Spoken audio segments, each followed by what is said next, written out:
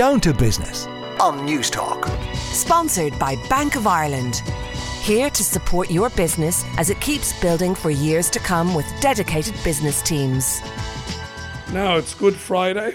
I'm on Capel Street in Dublin 1 and I'm horsing for a drink, as the fella says, and I've wandered into a bar, the Virgin Mary bar, and it's a bar like no other because it's a bar that specialises in cocktails but there's no alcohol, and I'm here with the founder, Vaughan Yates. Tell us about this amazing business. Well, thanks so much for having me, Bobby.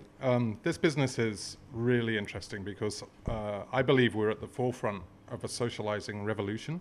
Right. I think that, and we being the kind of world's first luxury bar group, we go beyond Dublin, and I'll tell you more about that later. But we're really being at the forefront of what we believe is to be this movement towards non-alcohol and well-being. Right. So, we started off very much as a non-alcohol bar, but over the years we progressed and we are now very much see ourselves as being a well-being bar, a bar where people can come, have drinks, and almost walk out healthier than when they walked in. Can you believe that as a concept for a bar? Okay. I think it's fantastic. Firstly, can I ask you who the customer is here? Now, you're just about to open, it's Good Friday, yep. It's probably going to be busy, but who typically is the customer? It's interesting because actually everybody kind of asks us that, and the big drinks companies want to know who our customers are and what the demographic is, etc. I think we're very much like an Irish pub. We have all kinds coming in, and the majority of our clientele are actually drinkers. They come in, they just want, I say that people come to our bar because they want a moment where they don't have alcohol around them. So they've chosen not to drink, and that's why they come to our bar. Right. And I was having a look at the website before I came in, and I know you've got an aversion to the word mocktails, so that's not what you do. Okay, yeah. I'm sorry for saying it, but I want you to clarify again, because I think it's a point of difference for the business, your aversion to the said subject. Yeah, because I think mocktails bring with them two things. One, the word mock in the word cocktails sounds like you're making a mockery of cocktails. And two, mocktails as we know them tend to be sugary sweet drinks that people have mixed, and they've replaced alcohol with sugar. So you end up getting something very sweet, very kind of overpowering, and not really anything like the real drink that you would get, say, if you're used to drinking alcohol. So we call our drinks non-alcohol cocktails or well-being cocktails, right. Mood-boosting cocktails on the menu. And our drinks are different because we balance flavors, just like you would do in a good cocktail. So you balance sweet and sour, bitterness. You really look to create subtle combinations of flavors. And I think that we create here, and we're actually known around the world in the non-alcohol category as being the place to go to for great drinks. I think that we create some of the best cocktails in the world here, right. Non-alcohol cocktails. Well, we're going to taste one in a minute, and I'm really excited about that. I've also noticed recently, Vaughan, non-alcoholic vodkas, gins.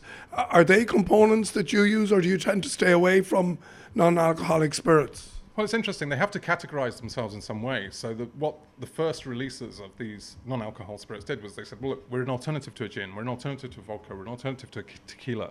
And that way the customer could make a very clear understanding of what the product is. It's like a non-alcohol beer and a beer. It makes sense. But we didn't follow the route of creating alternatives to alcohol cocktails. So you won't find an alternative to a Manhattan or an alternative to a whiskey sour.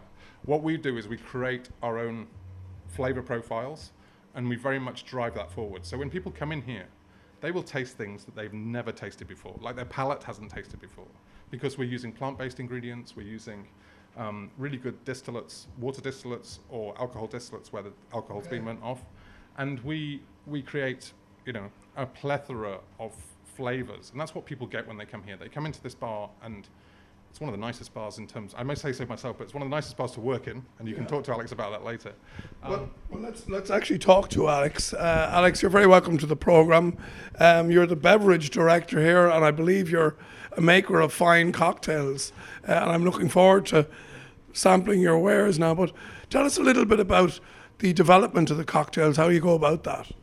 Yeah, so it's very different to the alcohol side of things. I've been working with booze for 10 years now, and this is the first time I've really made a conscious effort to think about the way things work, the way flavors work, because like Vaughan said, the flavors that we have here are so unique in what they offer. They're not, like if you go into a normal bar, you're going to have gins that taste like gin, vodkas that taste like vodka, whiskey that taste like whiskey. We have products here that don't taste like anything else. Yeah. They're different textures, different flavors. Some can be more bitter, some can be more dry, but there really is an amazing variety of flavors to use. Then secondly, the most important thing is texture. Alcohol has a lot of texture, creates a mouthfeel, gives kind of a beverage experience, which is what was lacking in the forbidden mocktails. They would be syrupy, they'd be cloyy, you'd taste them for hours afterwards because it would just be a syrupy mess in your mouth. Whereas here we get to layer those flavors, we get to choose how much sweetness, how much bitterness, without essentially using any sugars at all. The amount of sugar I use a week in the bar is minimal compared to any other bar in Dublin, because we get to use teas, we get to use a lot more wines that bring those characteristics that you would get from alcohol without the alcohol. Now I'm sitting here and I'm parched. I'm up at the bar, so Alex is going to prepare me a cocktail. Alex, what are we going to make? So this is a little secret drink that's going to be on our next menu. It's got a nut-based syrup, a red peanut-based syrup. We're using a little bit of red wine, a non-alcoholic red wine, which is again for that tannins effect. A little bit of juice, and then we're using this Italian orange from Lyre's.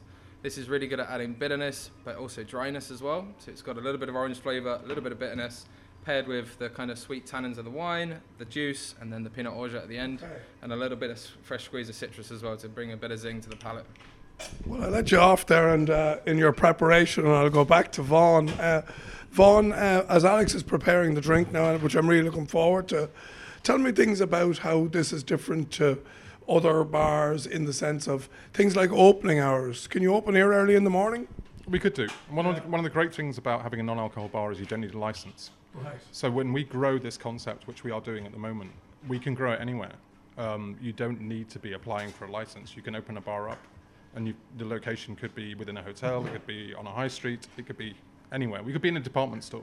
And that's what makes it so interesting, because I think that in the future, and I think we're very early to this, but I do think we're kind of in 5 to 10 years, what you might start to see is venues like ours appearing in all the kind of European capitals around the world. So it's a place where people can go, they can feel safe, they can taste great tasting cocktails, and they can socialize just as they would in a bar, but within a bar with no alcohol. Yeah.